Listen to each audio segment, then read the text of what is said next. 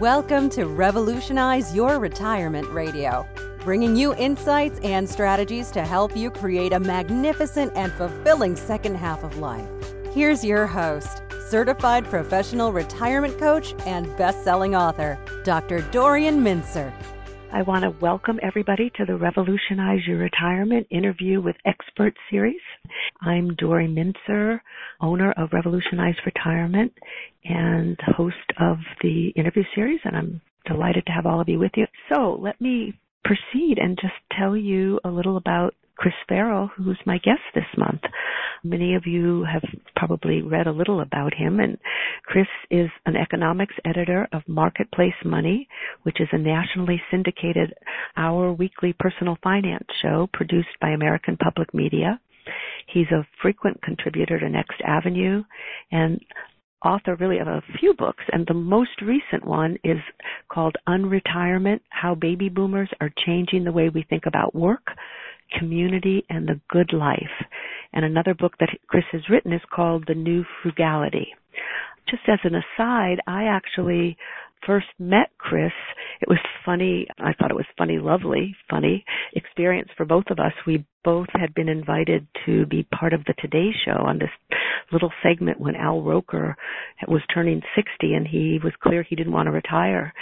And Chris's book was coming out, and the book I co-authored, Couples Retirement Puzzle, had just gotten republished with Sourcebook, an independent publisher. And so he flew in from Minnesota. It's Minnesota, Chris? That's right. Okay, and I took the train in from Boston, and we met there. And then we met again at the Encore Summit in Tempe, Arizona.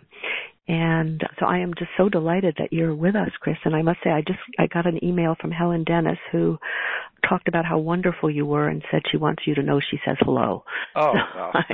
I just wanted to tell you that.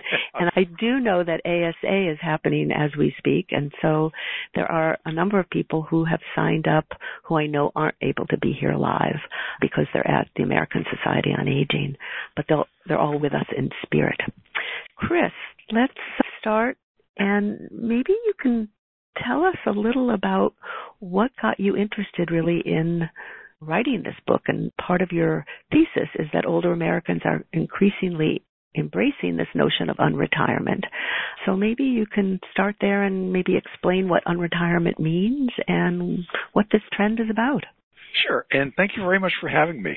So the genesis of the book actually goes fairly far back. In my career, I've mostly, as a journalist, done economics and personal finance. And in both fields over the past 2-3 decades, a theme in economics has been the aging of the population, particularly the aging of the baby boom population. And most of the discussion had been the negative economic effects of an older population. And then personal finance, personal finance has really been saving for retirement or not saving for retirement. And again, the theme about getting older and entering those retirement years in the personal finance has been that most people aren't going to be able to maintain their standard of living when they get older. And as time went on, we became increasingly skeptical about, paraphrasing Hunter S. Thompson, the dire demographics of aging, or fear and loathing about aging in America. And so started looking into it more carefully, and I went to a couple of the Encore.org conferences, Mark Friedman's group based out of the Bay Area, and just started talking to more people, doing more research, looking more into the economics. And there's a whole body of economic work that has basically pushed back pretty hard against that an older population is going to weigh on the economy. And so that was really the genesis of it. And then it all came together.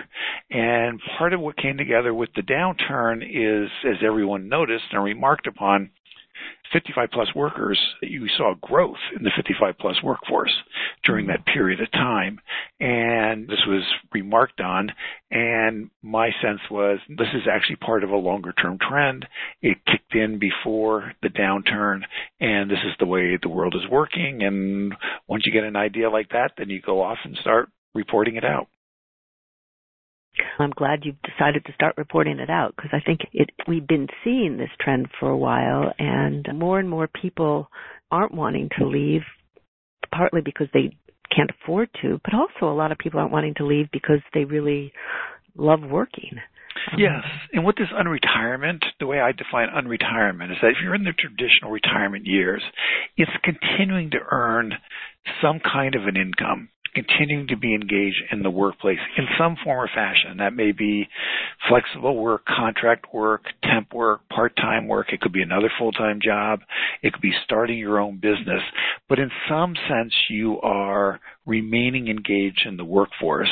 And what the data shows is that actually is a story of a majority now of people who are into the traditional retirement years, is that in some form or fashion, they're continuing to earn at least some income. So what kind of work, I mean, you've mentioned sort of project work or whatever, but were you finding any trends in that too of the kind of work that older workers are finding? Because we do know that sort of ageism is out there. Ageism is a really big deal. And just to hit on that one really quickly, ageism is real, and what older workers who have skill, they have knowledge, they have experience, and more people are less willing to walk away from that. Through all the ups and downs of our careers, and most of us have had ups and downs, you do reach a point where you do know something, and it's actually a part of who you are and what you are. And fewer people just want to say, I'm not going to use that skill, not going to use that knowledge, not going to use that experience ever again. I'm just going to walk away from it. But they want to stay engaged somehow. So typically what you're seeing is people, it's more in the social service sector, healthcare, education, services, working in a medical diagnostics office. It's more you're not out there in a field or on a factory floor the same way. It's more white-collar work, pink-collar work, gold-collar work, whatever you want to describe it. But I would say it's in the social service sector, the services sector, the information technology sector, using computers. And that was such a big part of our economy now. And if we were having this discussion in the 1950s, 1960s, when the factory and farming and fishing and mining, these were the big sectors of our economy, sort of the dominating sector. Today, it's information technologies, it's healthcare, it's education, it's government. And these are areas where people can continue to work much longer. So what you're really seeing is people taking their skill, their experience, their knowledge, but oftentimes going to a different part of the economy, so going from the for-profit sector to the not-for-profit sector, or shifting away, and maybe you've had some skills and you don't want to keep working for the same company you've been working for, but you do some contract work with them, and you do some contract work with some related companies, and it's doing that kind of a work. So if there is taking your skills, but at the same time kind of shifting over to something that's a little bit different, because that gives you a creative push. It's a little more fun. You're meeting new people. You have different challenges, but you also get the reassurance of tapping into what you actually know how to do and what you feel confident in doing. And are you finding that employers are in these fields, in social services and information technology, are you finding employers becoming more and more open to older workers negotiating these kind of phases and maybe part-time pursuits or changes in their job description? So it's a complicated picture, or it's a mixed picture. So if you overall look at companies, and mostly larger companies now we're talking about, that have human resources departments. This is a big conversation that's going on in the human resource world. And I would say the last couple of years, it's been a conversation, but there hasn't been a whole lot of action. Now my sense is the tone of the conversation is changing, and I've given some talks before human resources professionals. And there is a sense as the unemployment rate is coming down, as the economy is getting stronger, that, you know what, we actually have to start taking this a little more seriously, and we might have to come up with some programs. And so that conversation, I think, is shifting, but up until recently, it's still an awful lot of you negotiate with your supervisor, you negotiate a deal with your boss. Where we're seeing programs is typically where there's a really low unemployment rate, so that the technology sector of the economy.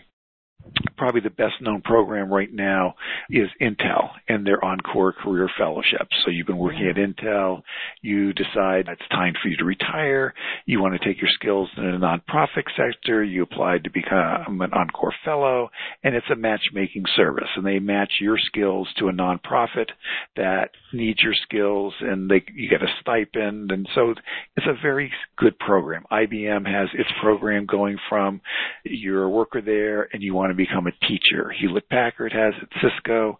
But as you can imagine, these are all parts of the economy where you have very low unemployment, a lot of competition for talent. But when I spent time at Herman Miller up in Zeeland, Michigan, the office furniture manufacturer, they have programs, phased retirement programs. And the federal government, I think this is really exciting. This year and next year, the federal government, the various agencies are going to start instituting their phased retirement program for their workers. And the initial slice how this goes, it can change in the future, but the initial slice will be you agree to work 20 hours a week, and you agree for that 20 hours, you spend 20% of your time mentoring younger workers, and then you can partially withdraw on your pension. And there's a lot of interest in this, and I think if it's successful, more and more companies will adopt it. So we're at a transition point, because in 2010, for example, companies intellectually worried about this. You could go into your search engine and find a lot of worry about older workers and all them leaving and what does this mean, but they didn't really have to do much. Now I think they're beginning to say, you know what? We better do something. We better set up a program. We better start dealing with this because it's happening. That's really encouraging to hear. I have heard about the IBM and the Intel. I hadn't heard of the others. And the federal government? So is it open like to anybody across the board, or only in it's open to there are some limitations, and you have to depending on which depending on which retirement system you come under, and you have to have put in 20 to 30 years. There are various requirements that you have to meet, but basically what it is for long-time employees who are in the defined benefit pension plan, it has been established that this is really going to be open to them. And the reason why the federal government is embracing this, quite simply, is they have an older than average workforce, and they also have a better educated than average workforce. And so the federal government actually, if you just ran the numbers and said a lot of people are going to retire at 62, the federal government really has a human resource problem on its hands. But what they're banking on, and I think it's the right thing to do, they also have a well-educated population, not necessarily desirous of immediately retiring, and would be intrigued by the prospect of a phased retirement. So I think it's a smart idea. But what is really exciting about it, if it works, I think a lot of other companies are then going to say, hey, this works, and why don't we do something like that? That would be so wonderful to see that begin to happen more, because what I hear sometimes is that it just really totally does depend on the company, but some places are more receptive to the idea of letting you cut back in 4 days or 3 days or different things, and other places just are so rigid. So partly it just depends on what field you're in. And I think that's really that's the norm. Yeah. That's right. What's normal, and very dependent on your relationship with your supervisor or the kind of company that it is. If you're down in Florida, for example, what you'll notice is a lot of the major hospital systems there really have very good programs for older workers, and that's because of the need for nurses. And nursing can be a very tough profession on your body, but it's also a highly skilled profession, and they've set it up so that many nurses can work part-time. So again, it can be a particular industry or it can be a particular sector, and you're absolutely right. The norm is still there's more people wanting to have part-time employment in the traditional retirement years, the unretirement years, than there is right now programs. But what I think we're going to see is more of those programs coming about because of changes in the economy. That is encouraging. And I know in a little bit we'll talk more about even people starting their own companies, entrepreneurship. Right. But let me just stick this. So there's a question from Bob from Arizona who says that I meet many people who say that they're never going to be able to retire and usually say so with very sad affect. And he just wondered, do you have any words of encouragement or thoughts on reframing it for people? Yes, and this is not quite... He's absolutely right. Bob is right. And this is something that we all hear a lot. Even if you think about it, conversations you've had, anecdotal experiences of people saying that. And what it partially is based on is we have an image that what retirement is that it's leisure. And that's it. It's just leisure. And if you're working, this is a really bad thing. This is a really big disappointment in your life. Your life has been a failure because instead of having leisure, you're working. And I think that is just a wrong, I think that is wrong, and B, I think it's a wrong framing. Now, there are people who would love to, their bodies are burned out, their minds are burned out, they don't like their job, and they have to keep working. And it is a resignation. And you can understand that. But for many people, I think it's we need to shift the discussion to what do you want to do next? What would provide you with some income and some meaning? What are you intrigued about doing? And you've done all these things all your life. You have all this skill and knowledge. And yeah, you know what? We have a society, we have companies, we have organizations. They don't value that enough. But hey, we got to have to change that conversation. And over time, they are going to value. You're part of a movement. They are going to value what you're doing more and more. And I also think that there is I don't know if you've come across this, but almost like an institutional discussion that says, look, we have to portray older people as frail and vulnerable because we're really worried about what's going to happen to their benefits. And if we say they're able to work longer, then maybe those benefits are going to be taken away. And I think that would be terrible. The benefits should be taken away. The benefits should not be taken away. But a lot of these older workers are not frail. They're not vulnerable. They are engaged. They have something to offer. And so it's really of changing the conversation to what do you want to do next? And what might that be? And let's figure that out. Let's go have some informational coffees and let's go have some informational discussions. So you're absolutely right. The only thing I will say, and I was talking with somebody the other day about this, and we were both remarking on it, which is 15 years ago, if you mentioned working longer, it was universal that this was horrible. This was terrible. You were the rat in the room. And why were you talking about this? And today, I don't know if this is your experience, but today, the major response, what does this mean? So what might I be doing? Oh, explain to me this a little bit more. And it's a very different conversation. And what I think is happening is we're getting older, and the people that I'm talking about are older, and are kind of intrigued by this. So the discussion in 15 years has really changed. Yeah.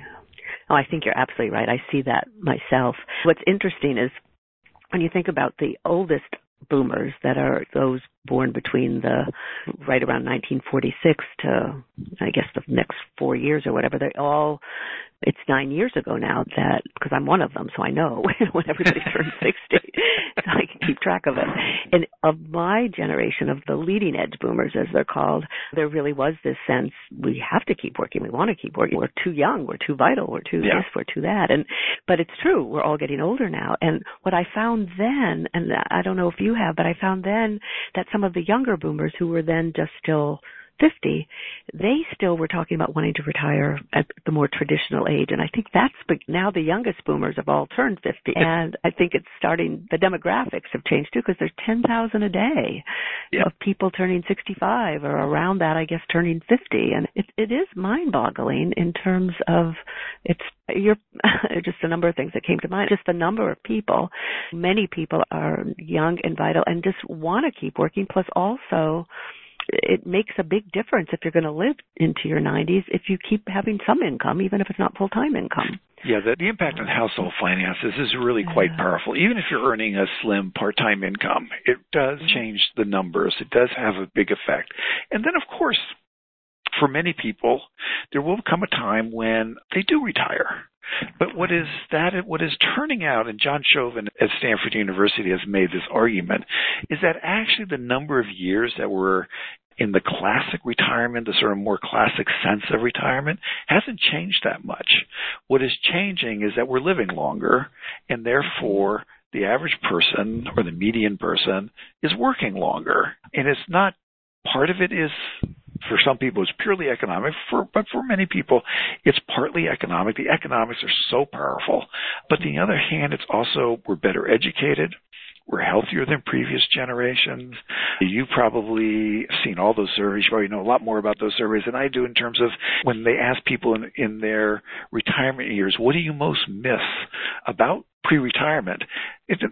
Number one on the list is almost always colleagues, the people I knew at work, the people I interacted with at work. And so work is really a social institution. And what we're also finding is that the people who don't have to work, the people who could retire in the very traditional sense, they want to keep working, because work is part of who they are. So I think there's a lot of forces coming together. And I'll toss out an idea for you, which I've just been experimenting with, and it was Mark Friedman who wrote a piece about the importance of taking a sabbatical. And for most of us, it really turns out sabbatical is just not practical. Unless you're in academia, maybe you're a law partner. There's certain parts of our economy where sabbaticals are built in. For most of us, it's not realistic to take a sabbatical. We can't afford to take a sabbatical. Okay. What retirement has turned out to be, saying goodbye to your colleagues for the last time, walking out the door, what retirement has actually turned out to be is a sabbatical. Because within 2 years, the majority of those people who have said goodbye to their colleagues for the last time, they're still working. It's just that they needed a long vacation. They needed a break. They have to figure out what to do next. They're not working. They're continuing to work. It's just in a different form or fashion. Mm-hmm.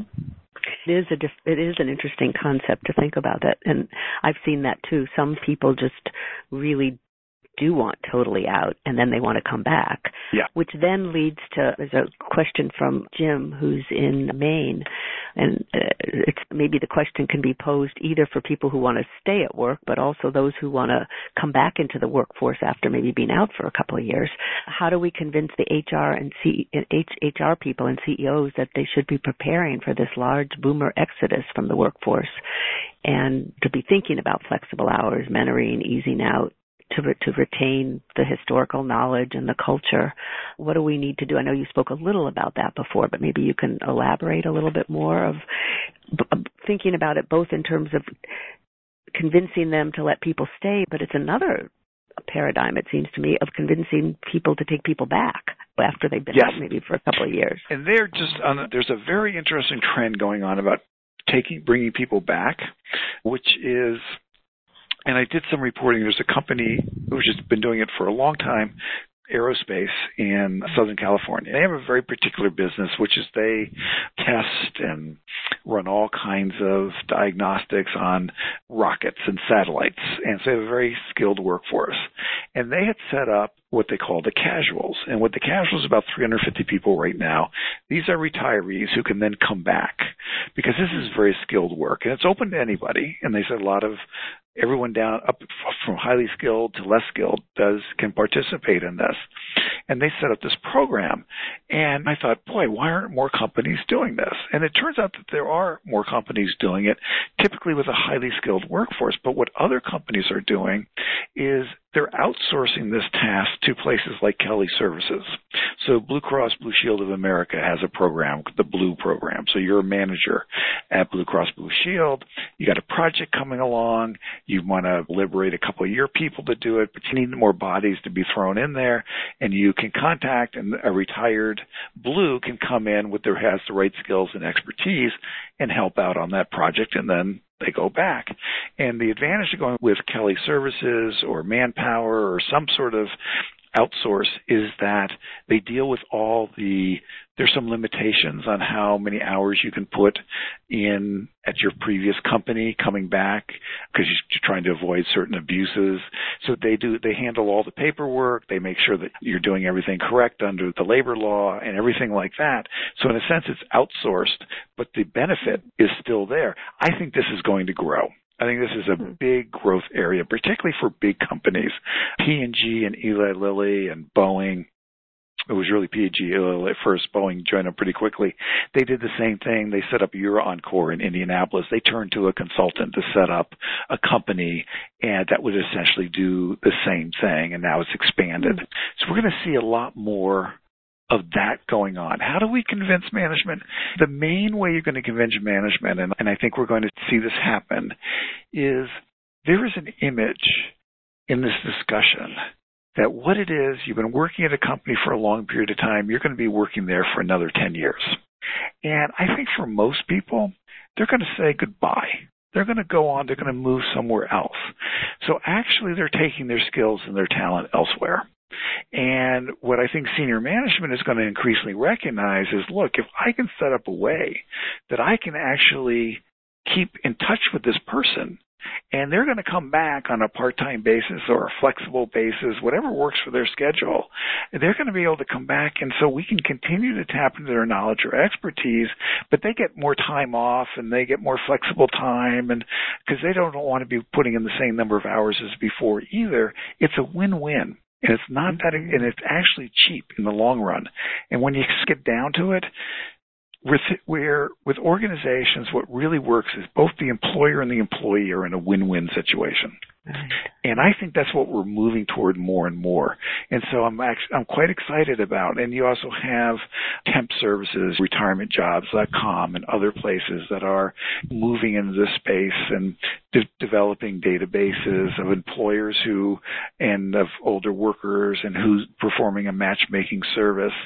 But a big part of it is going to be this growing recognition by employers that, you know what, a lot of skilled, talented, educated people are walking out, and you know what, I don't want to completely lose that.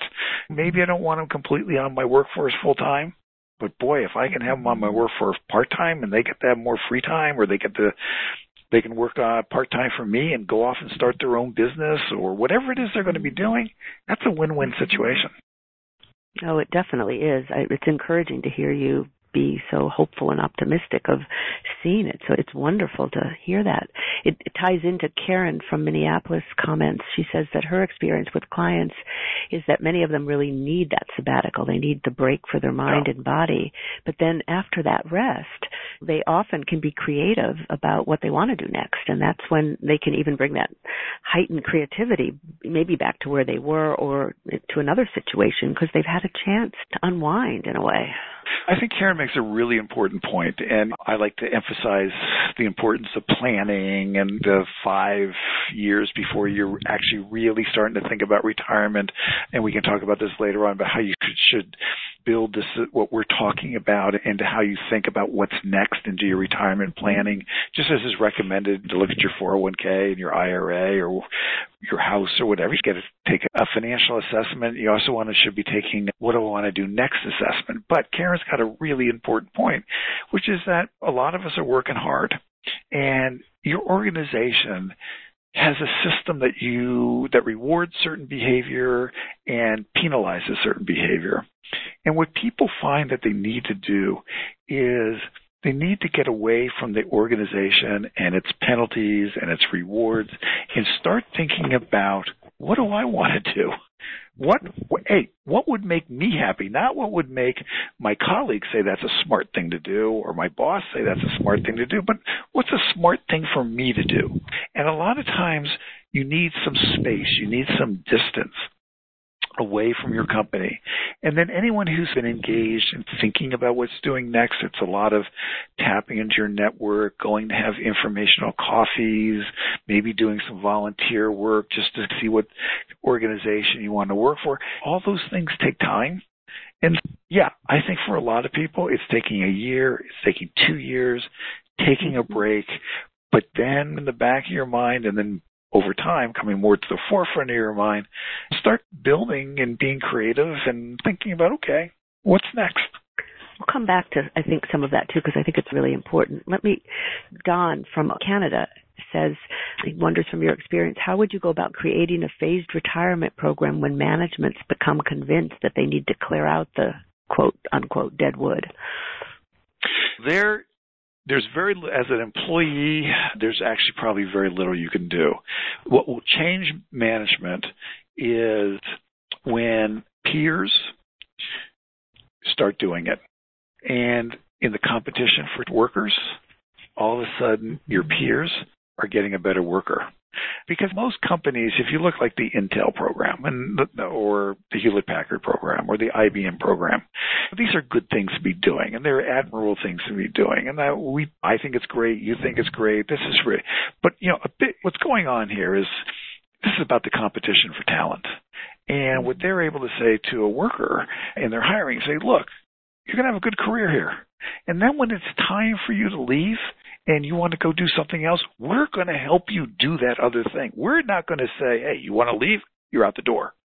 What we're going to do is we'll help you when it comes time for you to think about another career. We're going to be there for you. That's going to be part of the discussion that we're going to have with you. Yeah, we got a 401k here, and you're going to have a good 401k. But guess what? You're also going to be able to have resources and conversations and opportunities to take your skills and your knowledge elsewhere, and we are going to help you. And that is an attractive proposition in the competition for talent. Now, you have a choice. So a company that's going to do like that, or a company that's going to say, guess what? We don't want older workers. So as soon as you get older, we're going to figure out a legal way to get around the restrictions, and we're going to get rid of you.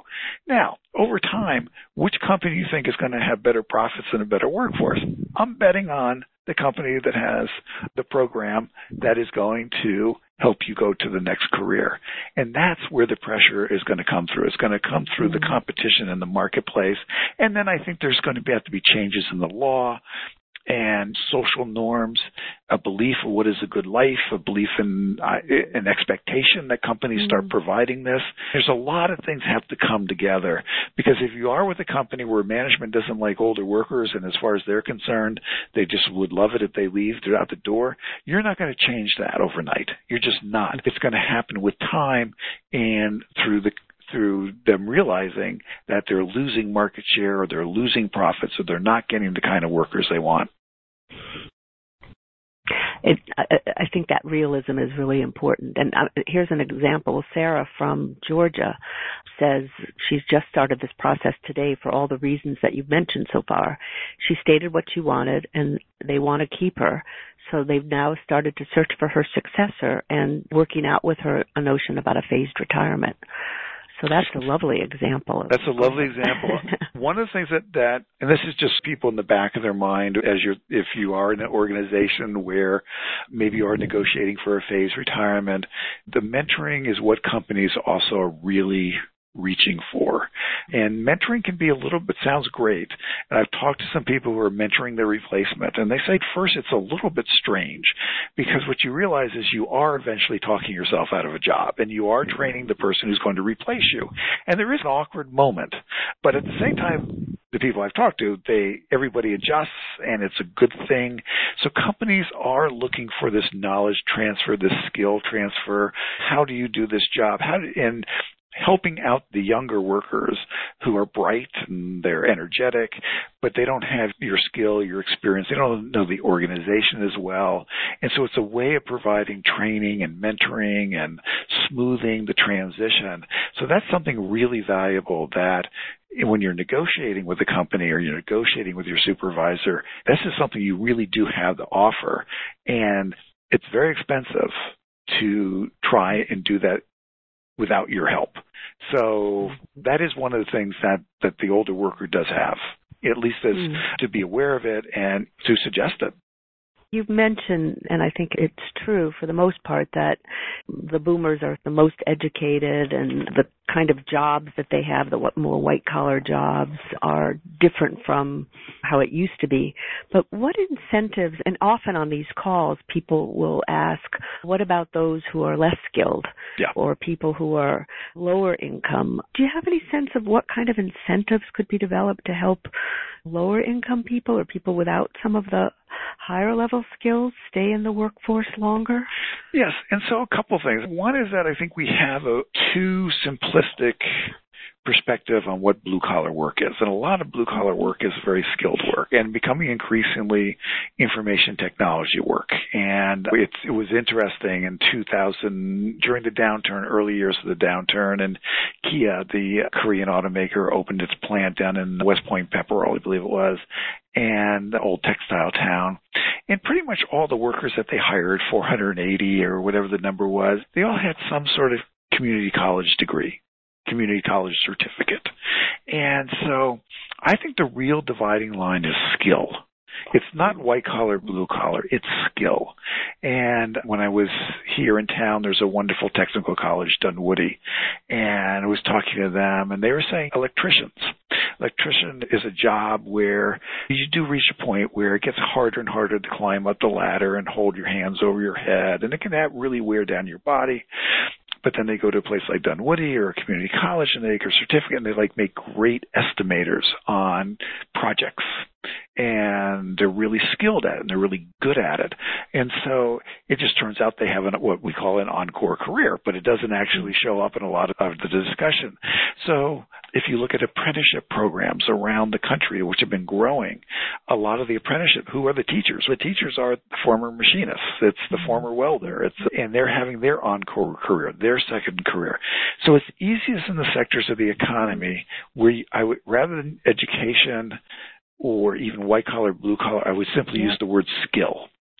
And in fact, skilled tradespeople have actually lived the life that many white collar people are now living, which is a lot more volatility to your job, good times and bad times, and are actually quite skilled at making shifts in the economy. When I was a merchant seaman, I worked 4 years on engine rooms of ships.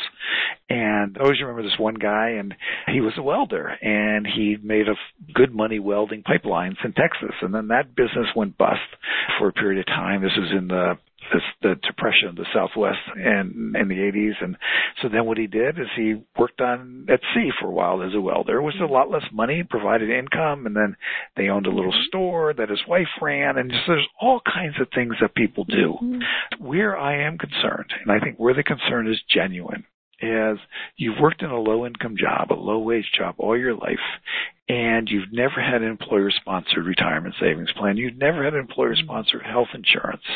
And you're getting older and your body is beaten down, and and you do need to retire. And what we really do need to do is we need to increase the benefits. We need to increase Social Security, not talking about cutting back on Social Security, because there are people for whom they need more financial support. They aren't going to be able to work longer, and they're going to find other things to do, but they need more financial support. So I think that this is not an either-or question. This is, if more and more people embrace working longer, it's going to generate more corporate profits, it's going to generate more economic growth, and we're going to be paying a lot more in income taxes coming through the system, and we'll have more than enough wherewithal to take care of those people who can't participate in this. And even there, we need to be wary about making certain assumptions that people can't continue to work. It's just that they probably can't continue to work doing the job that they've been doing because it's actually pretty miserable. Mm-hmm. Such an excellent point. I think it's so important to underscore that notion about the skills. And I think you're so right that, there's so many skills that are transferable, but there are some job situations that lead much more quickly to burnout. So it's really important. And your point is so well taken and important that if more and more people work longer, that is going to help our economy so that those who really can't work longer are able, one would wish, are able to get the help they need. I guess that probably relates too to people who can't continue working because maybe their health is failing. In a way, you alluded to that, but there's another whole group of people where they can't do whatever they were doing because of their health issues. And we all know, on average, if you're better educated and have a higher income, overall you're healthier. But that's on average. And yes, and there are disabilities can really hit hard. Some people just can't continue to work. You have early onset of Alzheimer's, and all kinds of things. And that's always important. It's always that expression, be happy for your health. And it's really true. I also think that as part of this discussion, as we are having this discussion about working longer, which also should affect the way we think about disability. Disability is being redefined. Technology can make big differences in disability. We have a disability system that says you either work or you can't work. And if you can't work, you get support. And if you can work, you basically don't. And but many people are disabled, want to continue to work, and yet they also need support. And so one of the things that I would like to see longer term as part of our discussion, and one of the things that's embedded in the American Disabilities Act, is if you want to be working, whether you're 65 and partially disabled or you're 45 and partially disabled, that we create incentives for employers and for people, that people can continue to work, continue to be a productive member of our society, but because of their disabilities, they can also get some support, as opposed to our current system, which by and large says, if you want that support, you can't work at all. Which ends up being so demeaning to people and infantilizing in some ways, and not helping our economy at all either. Yeah. No. Can you say a little bit more about that? And also it ties in, Jerry from Boston wondered if there are any political leaders at the forefront of this, and wondering, are you aware of any kind of movement in this direction? Because we mostly hear we're going to not have money for Social Security. It's like the doom and gloom of everything. So. There's important strands of conversation and thoughtful conversation that are going on in think tanks and in parts of academia. So John Chauvin at Stanford University, for example, he has a proposal out there, which I really love, is pick 40 years. You've worked for 40 years. At that point, as far as Social Security is concerned, you're paid up. So you don't contribute anymore, and you are automatically, that's a bump up in your pay, and you're cheaper to your employer. Olivia Mitchell, who is really the dean of pension economists, she and a couple of colleagues came up with this absolutely brilliant proposal, which is you're 66 years old, your full retirement age, and you delay retiring to, say, age 67. So however, you lock in your age 66 benefit. And then your extra, because you worked for an extra year, you get as a lump sum payment.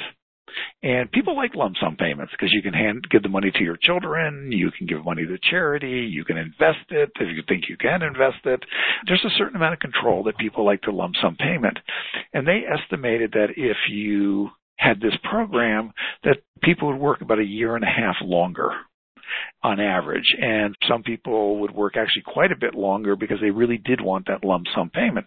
But it's a program that you lock in a downside. So you get your annuity for age 66, but if you work to age 70, you get a lump sum that represents age 66 to age 70. So these ideas are out there. The Center for Retirement Research in Boston, Encore.org, Life Reimagined, the Richard Leiter's group's been doing a lot of good stuff. But so I think on a sort of more of a grassroots level, there's some really thoughtful ideas out there. There is almost none of this discussion going on the state level, and there is certainly almost none of this going on in Washington, D.C. And my guess is it's going to take, on the state level, we're probably going to start seeing more over the next 5 years, because states have to deal with an aging population, an aging workforce, the baby boomers. States are they have to deal with it more quickly.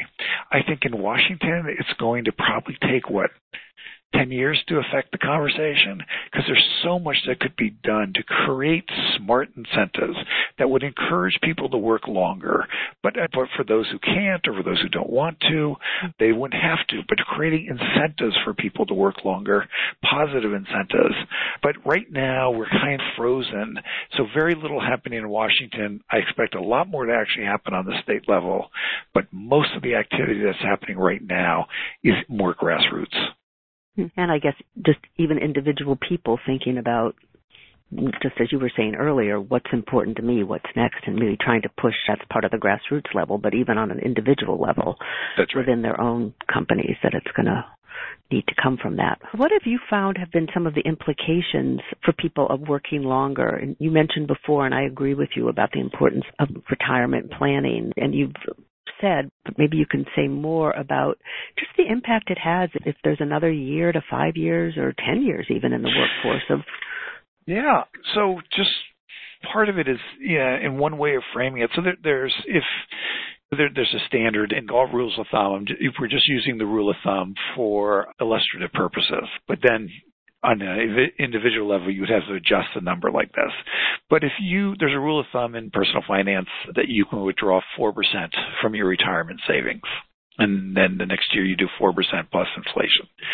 So if you earned $10,000, that's the equivalent of a 4% withdrawal from a $250,000 portfolio.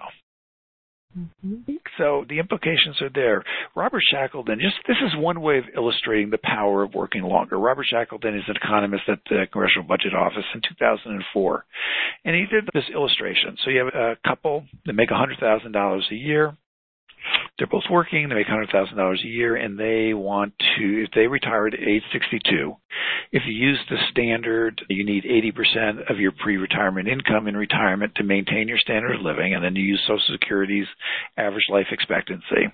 If they file for Social Security at age 62, they need a portfolio of $890,000 to maintain their standard of living for their average life expectancy. If they wait till age 66, their full retirement age, they need a portfolio of $550,000.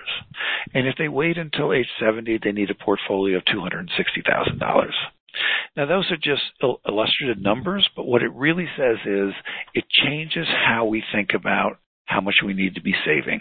And it changes our whole perspective on the economics of old age. Because a lot of it, this is more of an impression, but a lot of I just get this sense of everyone's assuming you stop working at 60 and then you live the next 30 years off your savings. And of course you're going to have a gloomy perspective because there are so few people that can do that. Who knows somebody that can do that? And we probably maybe know one person in our life who could possibly do that. Most people can't, of course, but if you're continuing to work part-time, and what that allows you to do is delay taking Social Security, and for the typical worker, the Social Security benefit, taking it at age 70 versus age 62, the benefit's more than 75% larger.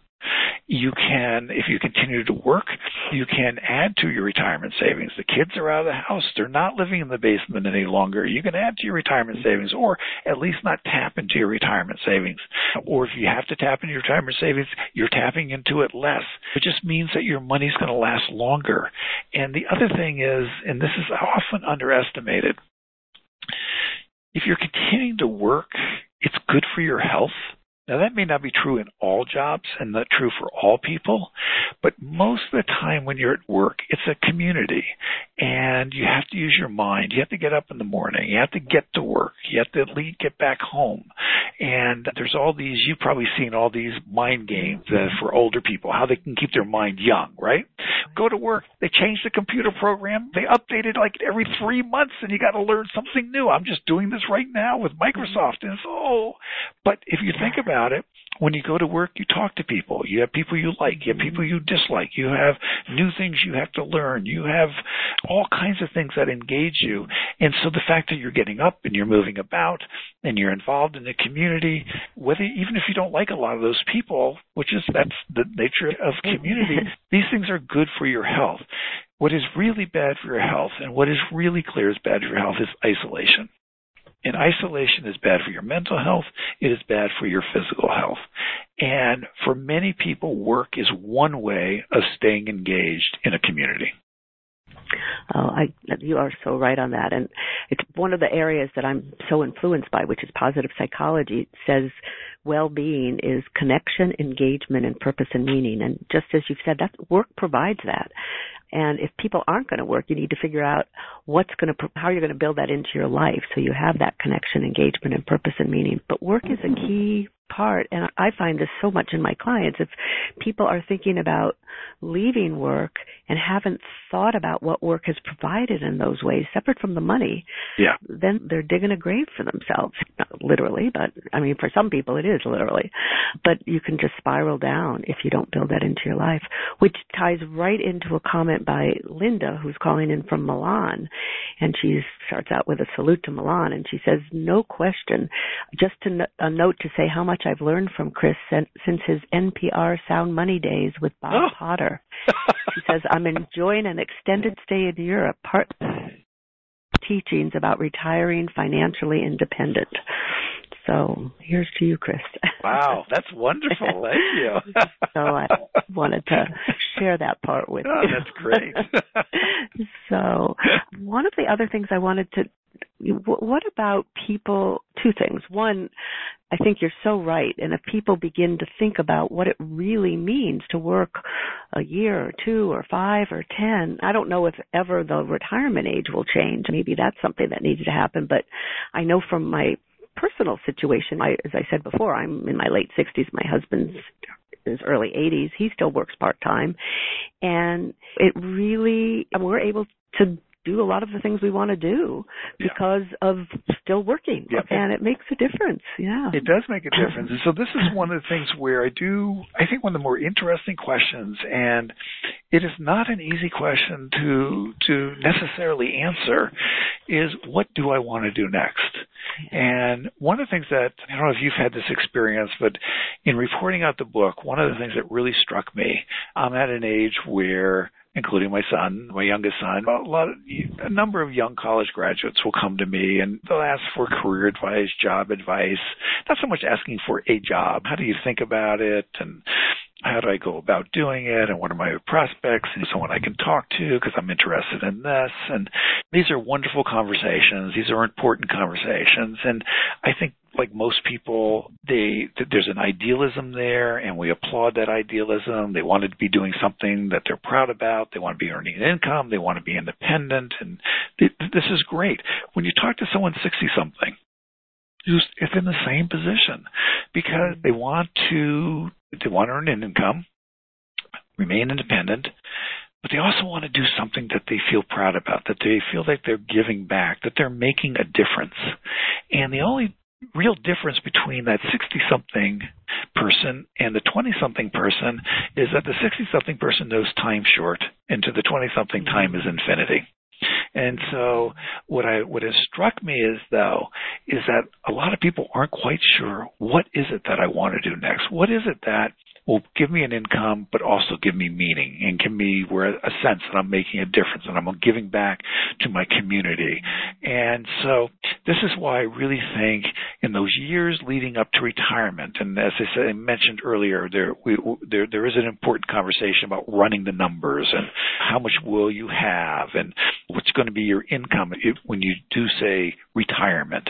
Let's start talking about what do you want to do next. And there's a wonderful man, Jake Warner. He founded a company called Nolo.com, which is a self-help legal organization.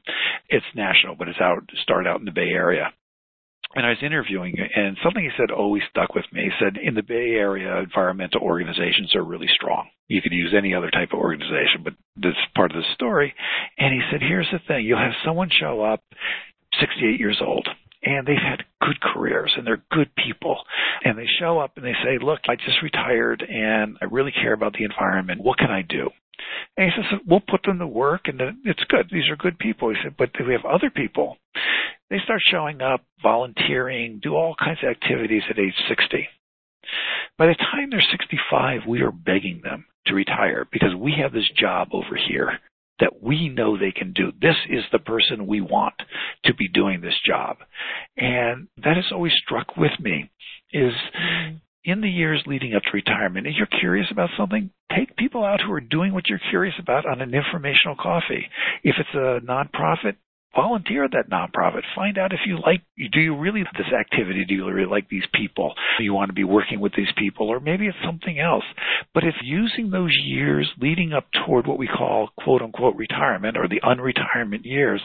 Use that period of time to really explore, okay, what is it that I could do next that could provide me an income, a little more flexibility on my time, but that I really feel good about, that provide, as you were saying, meaning and purpose. And that usually takes time.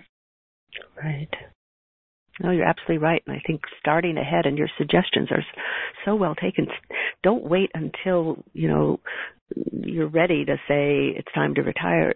The earlier you can start building some of these things in and developing perhaps even hobbies that can turn into businesses, right, or the volunteering or whatever. That ties into, maybe you could speak a little, and then I have a couple of other questions for people. But what's been your experience of how practical it is for aging boomers to start their own businesses, to become senior entrepreneurs? I think that actually is quite practical. Now, there are two kinds of entrepreneurs. And one kind is you lost your job at age 55, 56, 57, and it's just really hard to get another job. But you have a network, you have skills, you have knowledge, and you become a Schedule C business. And a consultant would be a classic example.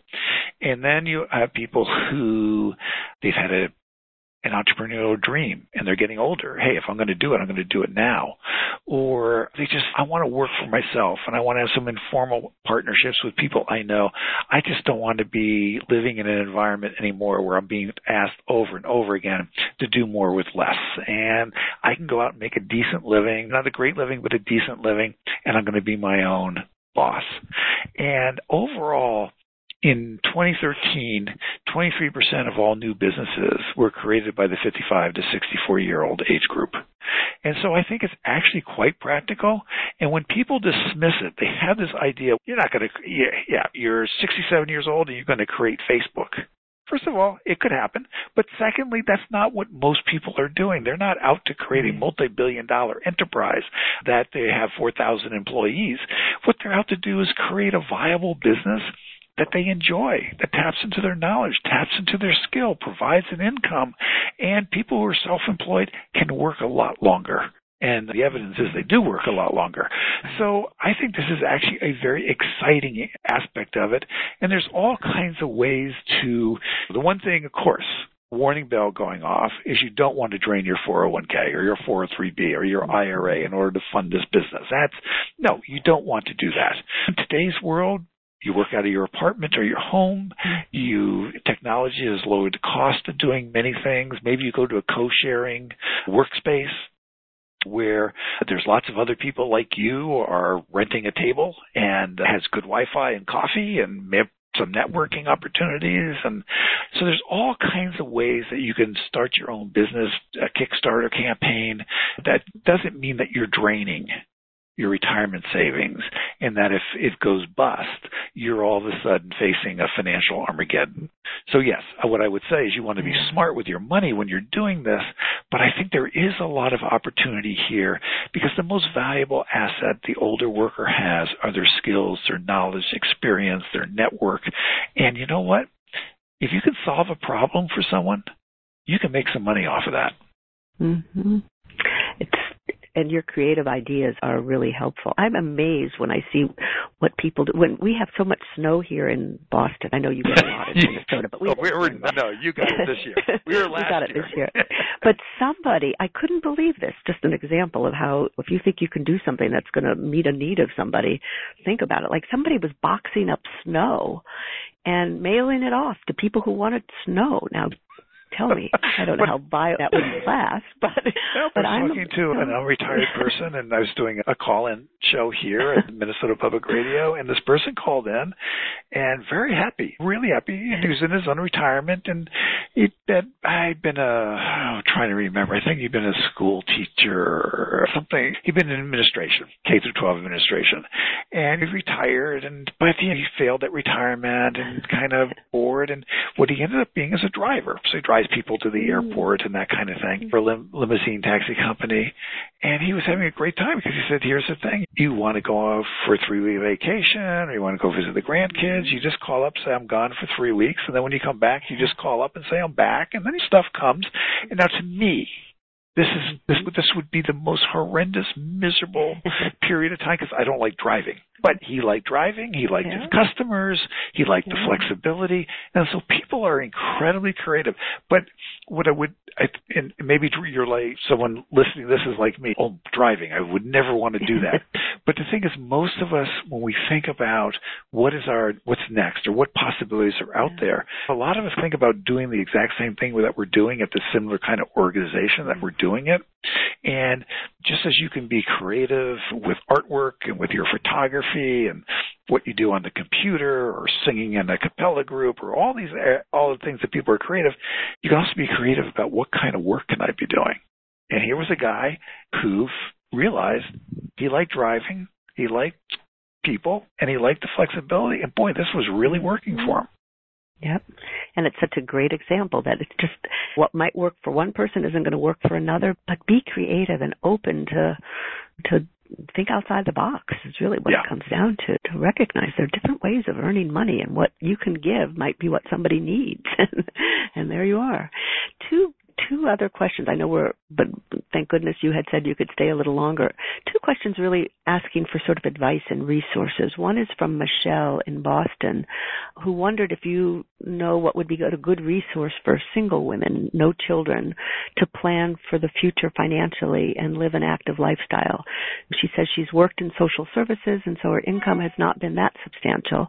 Yeah. She's 60, so catching up is limited, and she has to figure out what she can do in the next decade. She said she searched many sites and most information seems to be geared toward couples, and she wonders if you have any thoughts or advice for single women with or without children, I guess would be helpful, although in her situation it's without children. There is a national organization, and it has a very strong chapter in Boston, Women in Transition Network. The Transition Network. Yes, and Transition Network. Yep. Transition Network. And as I say, they have a very active chapter in Boston. I know they have an active chapter in San Francisco. Yep. And that would be one resource that I would tap into. All these resources, what it is, if you go to some chapter meetings and you talk to people and then you find out where else to go, where else to explore. But that would be, if I were in the Boston area, that would be one of the groups that I would reach out to right away and then treat it as almost like a portal. You know, I'm going to gather information, and I'm going to find a like-minded person. I'm going to find some people who are in similar circumstances to me, and it might be the Transition Network. I don't know. It might be some other organization, but I think that's the kind of way that you can begin to realize what's out there. But I would actually do it in person, go online and find out when their next chapter meeting is or next speaking engagement, but actually go there in person, sign up, talk to people, the people who are there to be helpful, the people who are there want to share their stories. Everyone's kind of, the boomer generation may be called the me generation, but we're really turning into the us generation, and we want to help each other out. So that's at least one way to approach it. Yep. No, I think that's a great idea. And just to know that if you go to transitionnetwork.org, and there is a Boston chapter that's just developed this last year, and they're in-person meetings and stuff and get-togethers, and so it's an opportunity to resource with other people. It's a great idea. And Marilyn, who's in San Francisco, says, I'm 64 and want to get back to work. So this ties into the bit of the age discrimination. I'm finding due to the big gap and possible age discrimination that I'm not given a chance. I'm in social service and there's a lot of competition. I'm strong and in good health but don't feel I'm getting a chance. So she wondered if you had any kind of advice on, I know you spoke a little bit before about the trying to get back to work, but maybe advice for people in social service? Yeah, and the age discrimination, as I said, is real and cannot and don't want to minimize that at all. So there's a couple things to be thinking about. One is to really think about your network of people. These might be former colleagues from 10 years ago. It might be some neighbors. It might be some people at an organization maybe you volunteer at. And they might not be in the people that you necessarily know in the social service community, but in other communities that you interact with. and reach out with your network, because the thing about your network are the people you know, and more than 50% of all jobs, there's a whole cottage industry approved, comes from your network, colleagues and friends. And I believe actually the most powerful segment is the third degree of separation. So it's not necessarily a family member or a cousin, but it's like someone the cousin knows, that kind of a thing. But anyway, it's because age discrimination doesn't matter to those people. It just, they know you. They know who you are. They know what you're capable of doing. And so that I would really cultivate, really reach out. And there's a great journalist, David Halberstrom, and he said something that has always struck with me. He wrote the book, The Best and the Brightest, for example, which was one of his books. But he was asked one time, as a journalist, what is your most important question? And he said, look, at the end of every interview, I always ask, who else should I talk to? And he says, I always get one name. Then I go talk to that person. And then when I end that interview, I say, who else should I talk to? And I think the same thing comes true when you're doing this job search, trying to get back into the market. Talk to people. Maybe you start out at first with the people you're most comfortable with, because it can be an awkward conversation. You can test out different ways of having the conversation, but always end that conversation with, who else should I talk to? There's the Transition Network is in San Francisco. There's a number of organizations in the Bay Area. And if you go to encore.org, and they have a list of Encore-related organizations in a lot of parts of the country, and I know there are a couple in the Bay Area. And so I would go to encore.org and then just do a little bit of clicking around. I'm not looking at the computer screen right now, but you can find out what's around in the Bay Area, and then again, start going to some of these chapter meetings and talking to people and see if that can help out. Great advice. And I think you're right. For women, the Transition Network, Encore.org, RP has this Life Reimagined. Life Reimagined, which is a very good program, right. Yes. Yep. So there are ways, and I think your advice, Chris, is so important and well taken, which is talk to people who know you. They're not going to view you with the age discrimination, and it just may help you think outside the box again. Yeah.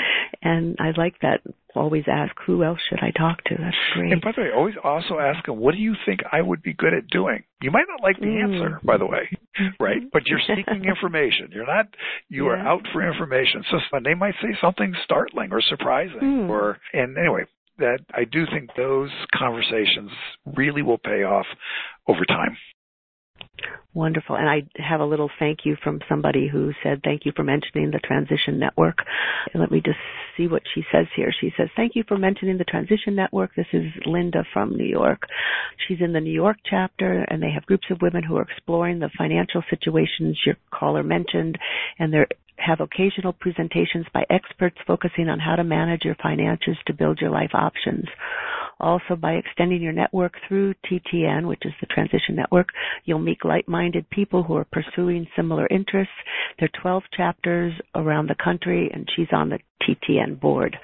So by all means, I think it's a terrific organization for you to check out. Chris, this has been fabulous. I just can't thank you enough. I do want to say, there's one more person here. Renee from New York says she acknowledges that age discrimination does exist, as many other discriminations. Know what you have to offer and stay away from places that the RP listings say are not good, and go to the ones that RP says are the best places to work if you're over 50.